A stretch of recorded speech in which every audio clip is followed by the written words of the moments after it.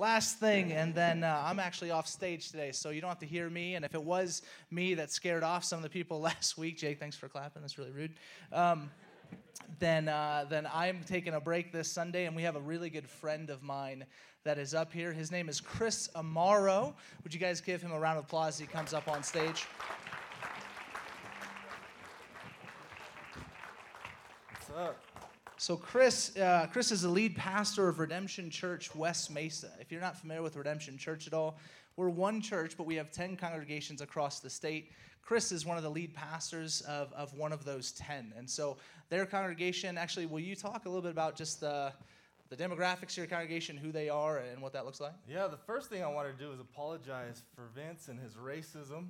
He thinks all white people look the same, so sorry about that. People don't even get it. We're like, a "What is he talking multi-ethnic about?" church, so we're used to being around different kinds of people and seeing different faces. But I'm just messing with you. They both have brown hair, too. So Amanda and Emily, I apologize. I know he was embarrassed, so I had to dig it in a little more on him. That's my bad. Yeah, that's my bad. Yeah, but we're a multi-ethnic church.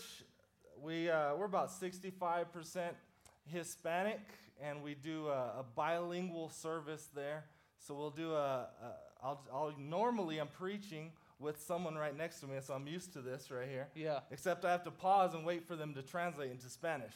So I'm gonna do Spanish today. I'm just kidding. Lo siento. It feels. There you go. Yeah. Just kidding. So that's the racial insensitivity. Yeah, there it is I'm right talking there. about. It's just already. I don't know what I'm doing. Yes, but I'm excited yeah. to speak without a translator. I feel like, a Straight dog up. off the leash or something. That's right. I don't know what to do up here. That's right. So we're going to pray for Chris. We're really thankful for the work that they're happening, or that God's doing down in West Mesa through their congregation, through Pastor Chris, Pastor Josue, Pastor Joel, and their whole crew. So let's bless them. Let's pray for them. And then, honestly, we're really excited to hear from him in the text today. So let's pray. Heavenly Father, one last time, God, we just entreat you to be with us, in your presence with us. God, I pray that the power of God, through the power of the Holy Spirit, would be upon and in and through Chris as he brings the word to us this morning. God, would you shape us and form us? We know at the end of the day, it's nothing Chris says or that we do. It's all about your work in our hearts. And so we pray that you would move in power and make us more like Jesus through the preaching of your word. Bless him, shape him, even as he preaches, as he shapes us. Lord, we love you. We thank you. In Jesus' name, amen. Amen. Man, I appreciate that prayer. Hey, so as we've been going through the book of Acts, what we see is that this is God sending out his church into the world, right? Jesus ascends up into heaven, and before he does that, he sends the church to be his witnesses from Jerusalem, Judea, Samaria, and to the ends of the earth. And they were called to witness boldly in the midst of trial and suffering and persecution and difficulty. And that's what we begin to see in this text today. They're praying for bold witness, to be bold examples in the midst of upcoming trial, and they pray for boldness. And so this text has been really near and dear to my heart this week. I've been praying through it a lot. I remember starting to just study it on Monday, and I was just feeling fear and anxiety over just things going on.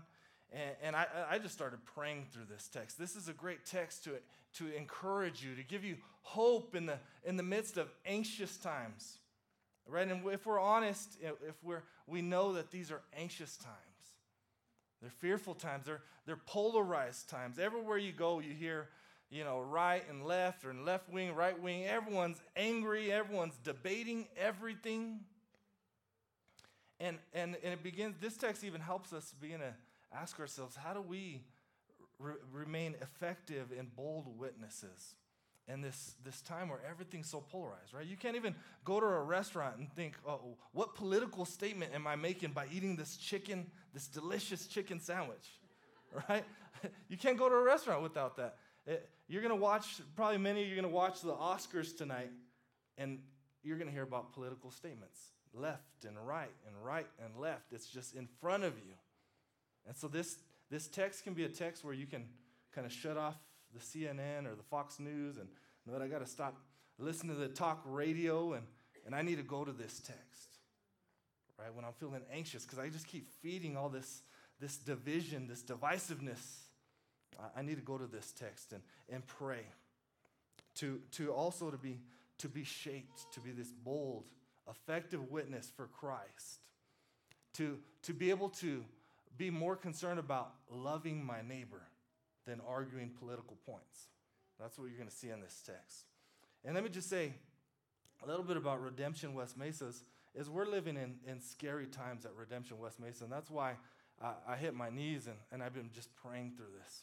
As I said, 65% of our church is Latino. Many of them are immigrants, and some of them, not all, are undocumented immigrants, which is it's a scary time for us as a church, as a people. Sometimes you'll hear this statement where people say, well, if you're legal, you don't have anything to worry about. That statement really hurts and upsets us, because whether we're legal or not, whether someone's legal or documented or undocumented, this is still scary times, because this is our family. These are our friends, right? These are our neighbors. So, and I'm not trying to make a political statement left or right. I'm not trying to say that. I'm just saying this is the reality of the times we live in. It's anxious times. It's fearful times. And so whatever you're going through, whatever anxieties, whatever fears, whatever troubles you might be facing, this text is here to encourage us. This text is here to teach us how to pray so we can be bold and effective witnesses in light of the sovereignty of God. And that's what we're going to see. All right? So this text starts in 4:23. And you see it says here, and leave your Bible open. I want to refer back to the text as we go. When they were released, they went to their friends and reported what the chief priests and the elders had said to them. So here's Peter and John. They're released, and they get back and they tell everyone what's just happened. And we see what had happened to them the last couple weeks as we looked at chapter 3 and chapter 4. And so I want to just give you a quick recap of what's happened. And I want to try to give you the recap through the eyes of Peter. How would he have said it? Right? So I imagine him, they're running in. They're out of breath. They come into the room. You guys will never believe what just happened this last couple days. We went down to the temple. It was 3 p.m. We went to pray. And do you remember that guy who's always at the beautiful gate and he's asking for alms? Well, John and I, we saw him. And I don't know what it was. And the Spirit was just telling me I needed to look at him. So we went up to him. He's begging for alms. And we say, hey, look at us. And we look at him in the eyes. And I don't know what it was. The Spirit was telling me I needed to tell him to get up and walk. So I told him, hey, I don't have any gold or silver. But in the name of Jesus, get up and walk. And he walked. And after he walked, he was jumping. And this is a 40-year-old guy who had never walked. He's born lame. And so he's running around. God did this amazing miracle, and he's causing a commotion. And he runs into the temple. And now all this crowd's gathering. They're wondering what's happening. And they're looking at us, and we're just like, hey, chill out, man. It's not like we did this. Don't look at it like we got superpowers. This is Jesus who did this. So he's reminding them. And so this crowd's gathered, and we begin preaching the gospel as Jesus instructed. We're talking about the repentance and for forgiveness of sins, and you'll have your sins blotted out, and times of refreshing may come if you'll repent and trust in Jesus. And then suddenly, the chief priests and the scribes and the elders, they came and they arrested us. They locked us up. We don't know what's going to happen. We're afraid. We're sitting in that jail. We did not sleep last night. We were praying all night. Remember, this is the same folks that crucified Jesus. So we're thinking, man, it's over. If we're going to go out, let's go out with a bang. Let's go boldly. Let's proclaim the word of the Lord. And the next morning, we stood before them, and they threatened us. And they looked at us in the eye, and they told us, don't be talking about the resurrection of Jesus anymore. But we said, hey, we can't do that. We need to obey God. And they set us free. Right? So then you see their response to how amazing that was. Right there, these guys were staring death in the eye. They could have been crucified, but they were set free. by the same folks who killed Jesus. So now we see their prayer, their response, because this is a response to an amazing event. This is an amazing thing. This is a miracle that God allowed them to be set free. This was God protecting them. So there's 4 markers in their prayer for boldness, and we'll just kind of go through them. But the first thing we see is it's found in Acts 4:24. Or it's in, 4:24. And when they heard it, they lifted their voices together and said, "Sovereign Lord, who made the heaven and the earth and the sea and everything in them." So the first marker of this prayer is that they acknowledge God as sovereign Lord and creator of heaven and earth. Right? They acknowledge the sovereignty of God, that he is supreme ruler, that he is possessing ultimate power, that God is able to act independently without any interference. That's what they're talking about. They're magnifying how powerful God is. And he's Lord, he's master, he's supreme authority, he's King of kings and Lord of lords, seated on the throne. They're acknowledging these great truths. And not only that, but he's the creator. He's the creator of heaven and earth. All things are created by him and for him. They have a big view of God. And I want to give you a little quote from Tim Keller. Here's what Tim Keller says. They do not simply ask for boldness, but they actually heal their fear by meditating on the attribute of God most antithetical to their fear. You hear that? They don't simply ask for boldness, but they actually heal their fear by meditating on the attribute of God most antithetical to their fear. Right? So they know suffering, trials, tribulation, persecution is coming. Jesus has told them, hey, they hated me, they're going to hate you. They know this is coming. And so you got to imagine, like, there's a little bit of fear there. How do they deal with it? And similarly, we all experience fears, whether it's fear of failure, right? It's real. Fear of failure. I'm afraid to fail. Some people give up because they're afraid to fail. Some people are extremely driven because of their fear of failure. Some people have a fear of rejection. Some people have a fear of the future, what's to come. What's going to happen with my job or with my kids, or will I ever get married, or what's my job going to be like? How am I going to finish college? How am I going to pay these loans? Right? We all have fears and anxieties and stress and worries. And this text shows us that we need to take them to our sovereign Lord. Right? Our sovereign Lord, our master, the creator of heaven and earth. And so what we need to learn to do is to do what they did. They didn't focus on their fear. They're not praying, hey, God, stop this from happening. Don't let them do this or that to us. They're going straight to their sovereign Lord.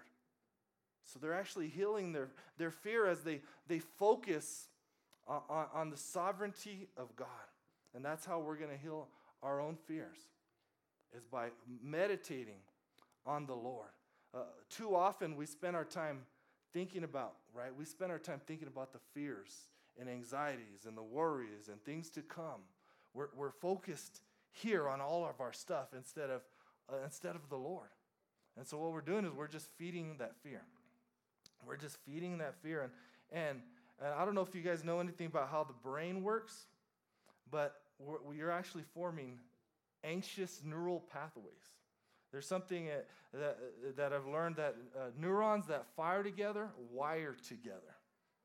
So the more you focus on your anxiety and fear, you're actually creating neural pathways in your brain that are going to feed the fear. So one way you can think about it is that if you're going through a jungle and there's no path and you just go through it once, it makes no difference. The way you form a path is repeatedly going through that same pathway and clearing the leaves with the machete. And eventually you see a worn pathway where nothing grows, where it's been walked hundreds and thousands of times.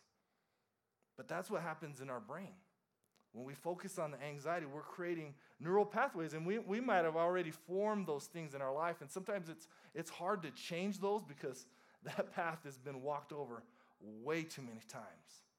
But the way we begin to heal that is we form new pathways.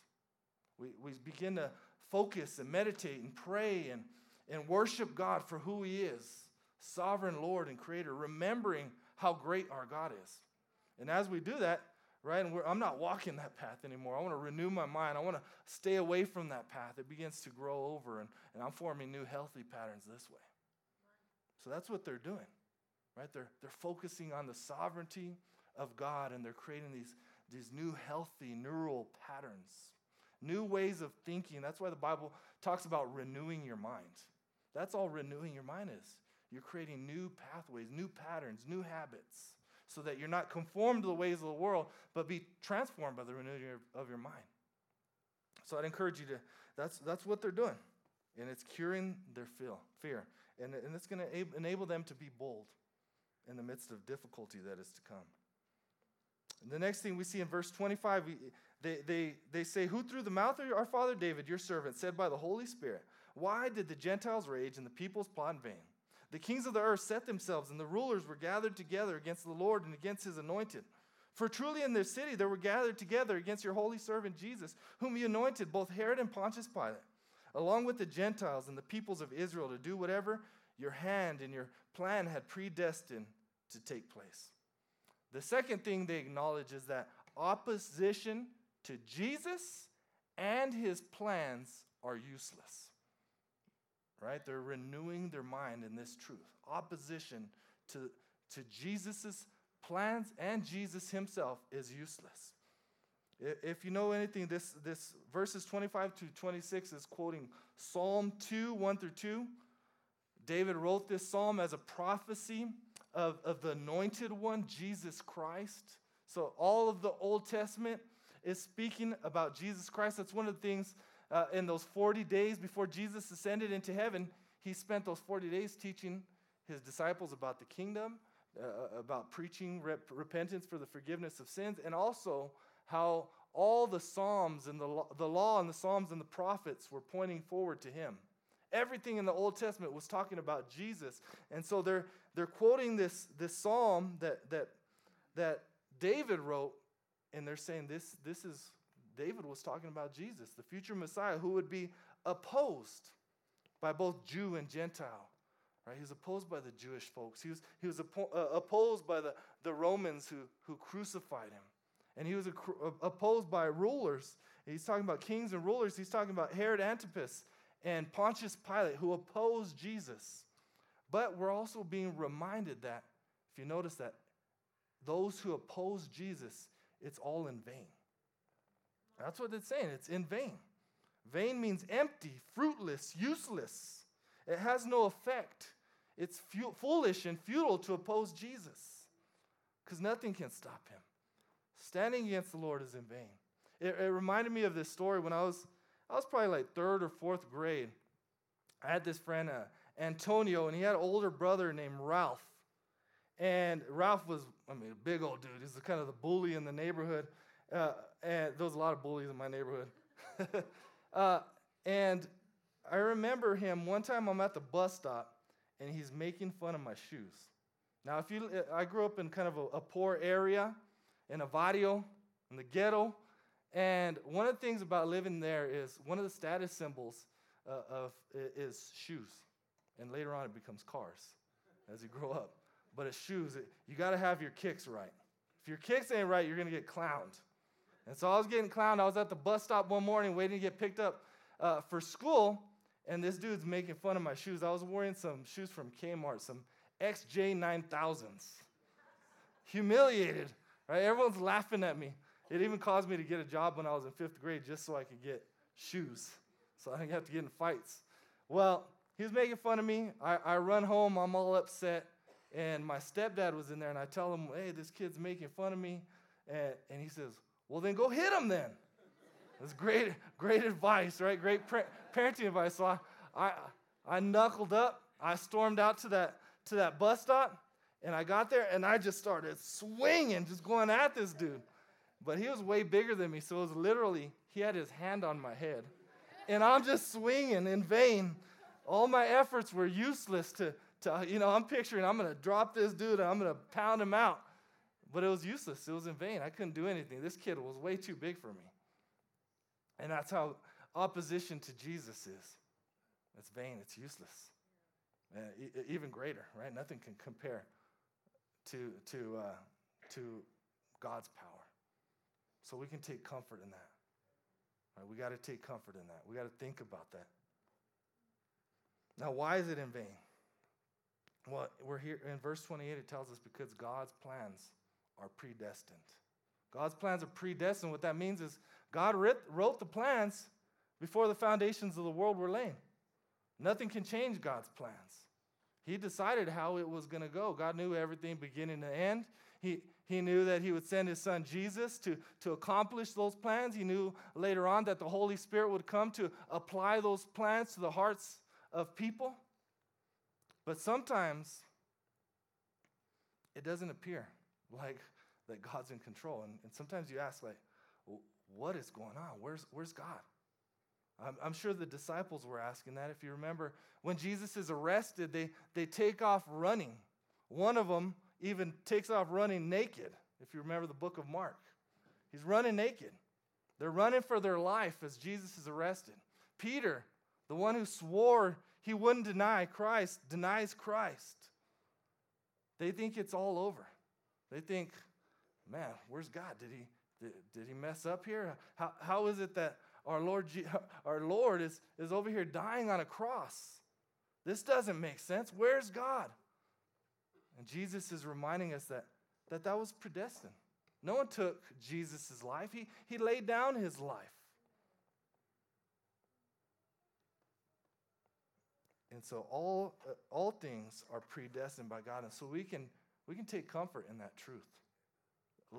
Last night, I watched the movie, it was called The Birth of a Nation. I have to recall that. Man, it was difficult to watch. You should watch it, even though it's difficult. And one of the scenes, a slave master demands to sleep with one of the slave's wives.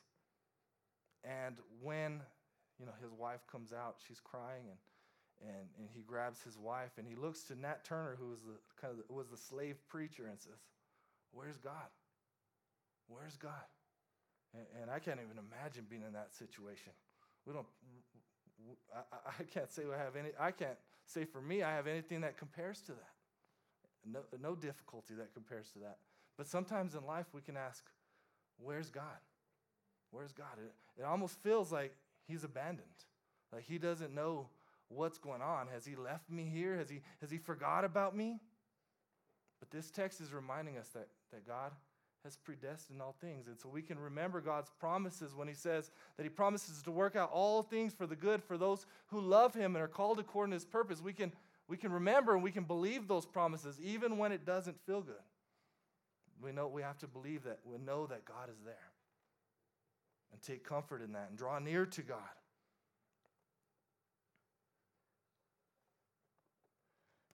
It even reminds me of the movie Crash. I watched Crash this week too. So every time I watch a movie, I try to find an illustration out of it. But if you watch the movie Crash, you see, while you're going through it, you see all these different kind of stories, and you don't know how it's going to work out. When you're watching the movie, all you see is a little bit before and behind.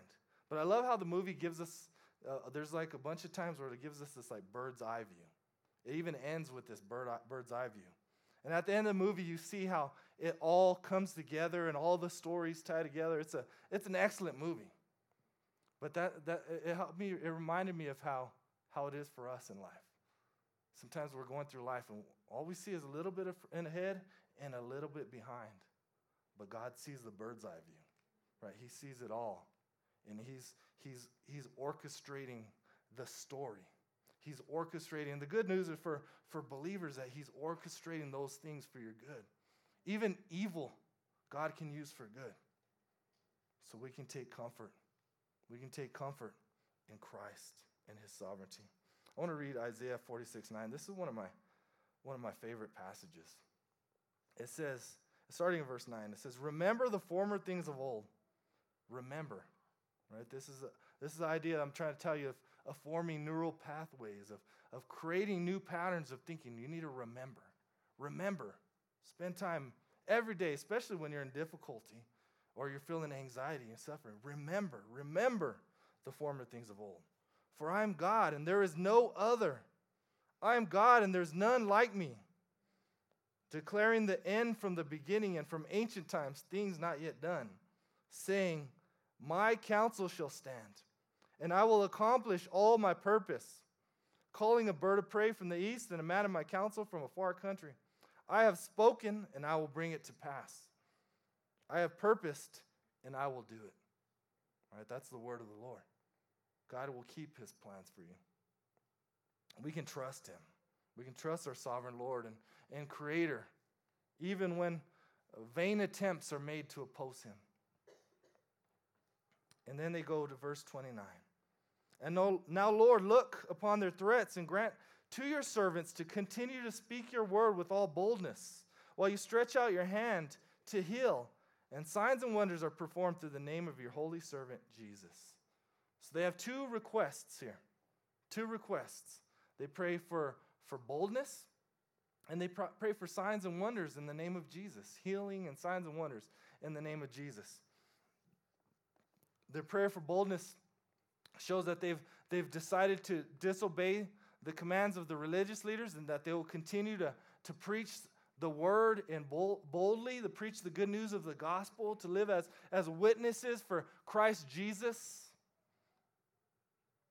And whatever may come their way, they're determined to fulfill God's commission on their life.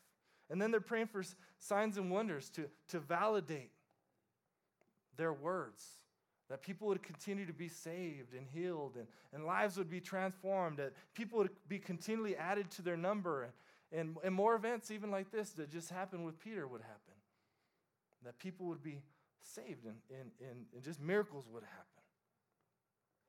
Notice there's no request for protection.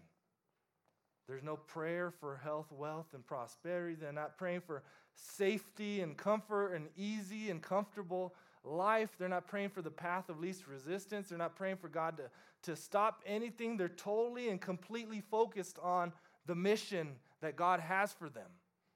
If I'm honest, most of my prayers are more self-focused. Right? God, do this for me, or help me, or, we're honest, that's what we're thinking about more. But they have their eyes on the right thing. They know that their home is not here on earth, but in God's kingdom. That's where their true citizenship lies. And so they're able to hold the things of this world loosely. And so this should challenge us to pray differently.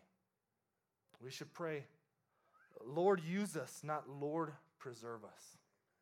Right? Pray, Lord, use us, not Lord, preserve us. And I believe if we begin praying that way, intentionally praying that way, we'll begin living differently. If we're praying, Lord, use us, we're going to be more intentional. We're going to have our eyes more focused on the needs and the hurting people, more focused on others than our own selves. We'll see people who are hurting and lost. And we'll begin to engage with them and remember that we're called to love them and be bold witnesses, share the good news and share a testimony, just be their friend. Also, we'll get to see God work and move if we begin to pray this way. Right? If you're praying for people who are sick or hurting or lost, and you begin to be able to see God moving and working, because God is already moving and working. But when your eyes are praying intentionally, you're praying intentionally for others and for God to move and for lives to be transformed and people to be saved, then what happens is you begin to see that. And sometimes it's because of what you're doing, how you're living, but it's also just because you're looking. You're looking for those things. And so I'd encourage you to pray this way. Lord, use us. Lord, use us, not Lord, preserve us. Verse 31. And when they prayed, the place in which they were gathered together was shaken, and they were all filled with the Holy Spirit and continued to speak the word of God with boldness. You see this strange phenomenon happening here, right? Where this place is shaken and they're filled with the Holy Spirit. And you might ask, well, why are they filled with the Spirit again? That doesn't make sense. Didn't they just have Pentecost? Haven't they been filled with the Spirit already? What's going on? Does the Spirit leave and come back and just kind of go back and forth? And I just want you to know that's not the case. At conversion, where the Scriptures teach us that the Spirit indwells a believer, and the Spirit never leaves us. Nothing can separate us from God. But this idea of the filling of the Spirit, if you go read the book of Luke, and in Acts, you see this pattern. They're both written by Luke, by the way. You'll see this pattern where we see people filled with the Spirit, and then immediately they begin to boldly speak and proclaim the Word of God, or they're equipped to obey God in the midst of difficulty. So if you look back into the book of Luke, you'll see Simeon at the temple with Jesus. He's filled with the Spirit and he prophesies. Or you'll see Zechariah filled with the Spirit and he proclaims the word of the Lord. He sings his song. Or you'll see Jesus before he goes off to the 40 days in the wilderness. He's filled with the Spirit to speak against Satan's lies, but also to obey God in the midst of that difficulty and not fall into those temptations. Later on in the book of Acts, you're going to see Stephen, this young Stephen who boldly proclaims the word of God as he's being stoned to death. So the filling of the Spirit is not the Spirit coming and leaving and coming and going. It's like this extra measure of the Holy Spirit for bold witness and obedience in the midst of difficult trial. And that's what they're praying for. And that's what God gives them. They're filled with the Spirit so that they can continue to preach with boldness. And that's what we see continues on as we even look into the following weeks, is they're filled with the Spirit for bold witness. And so that's a good thing to pray for. God, fill me with your Spirit. Help me. I'm in this difficulty. I'm in this trial. I don't know how to obey you. I don't know how to share the gospel with this guy. Fill me with your Spirit. Help me. I need you. That's what they're praying.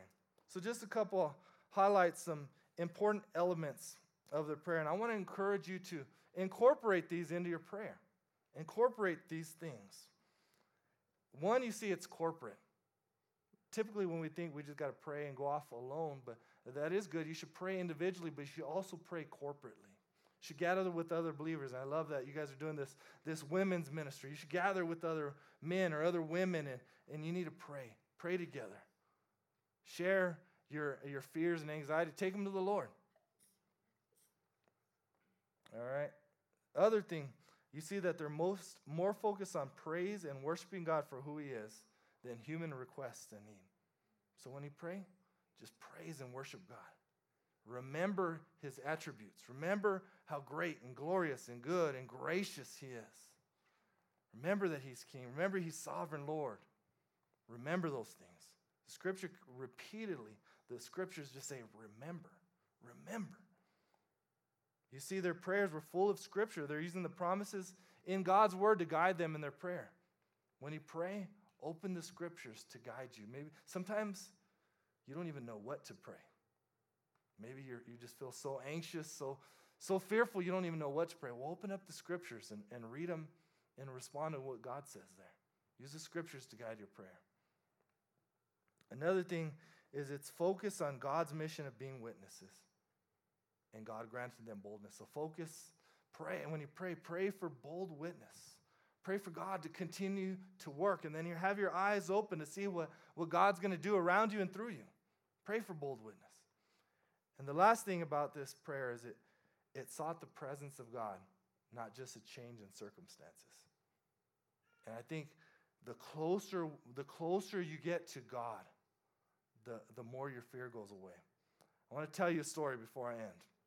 So when I was a kid, like I said, there was a bunch of bullies in my neighborhood. And one day I'm out in my front yard, and this kid named Dewey rides up on his bike and rides up on me. Right? Gets up in my face. I call him Doofy, but Dewey gets in my face, and he's trying to punk me out and scare me in my front yard. And I'll admit, I was scared. I wasn't a big fighter when I was a kid. But now, I'm a big fighter now. Just kidding.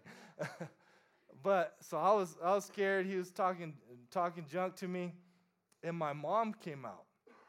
As soon as my mom came out, and my chest I got a little tougher all of a sudden. And my mom started telling this kid, who are you, kid? You know, what do you think you're going to do to my son? Look, he's way bigger than you. And I look at him, and I was like, oh, wow, it is true. This guy was little. I was taller than him. And so I started feeling tougher and stronger all of a sudden. I was like, yeah, that's right, I am bigger than you. But as my mom was near me, I started getting this boldness and confidence. The fear went away, and this kid saw it, and he rode off on his bike, and he never messed with me again. Never messed with me again. And that's how it is with God. The closer you get to the Lord, the more your fear goes away. Right? If you're going to be a bold, effective witness, if you're going to love people, you're going to have to draw near to God. It can happen. It's not going to happen any other way. It's not going to happen for reading the latest book that someone put out there, or a blog, or listening. It's going to happen not even from listening to a sermon. It's going to happen from you drawing close to the sovereign Lord and finding comfort in him and meeting him there, and he'll meet you there. So let me pray.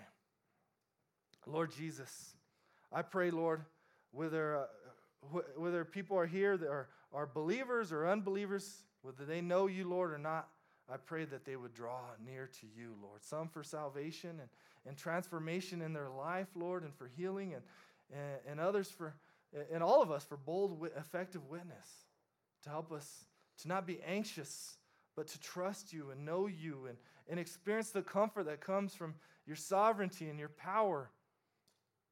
Help us, Lord. Help Redemption Flagstaff be bold witnesses, Lord, wherever they are in their workplace or the EMTs and firefighters and police officers, teachers, everyone to be bold, effective witnesses, to love their neighbor, to love people no matter what side of politics they're standing on. Help them to love each other, as I'm sure many of them disagree with each other. Help them look to you together. Use them, Lord. In Jesus' name I pray. Amen.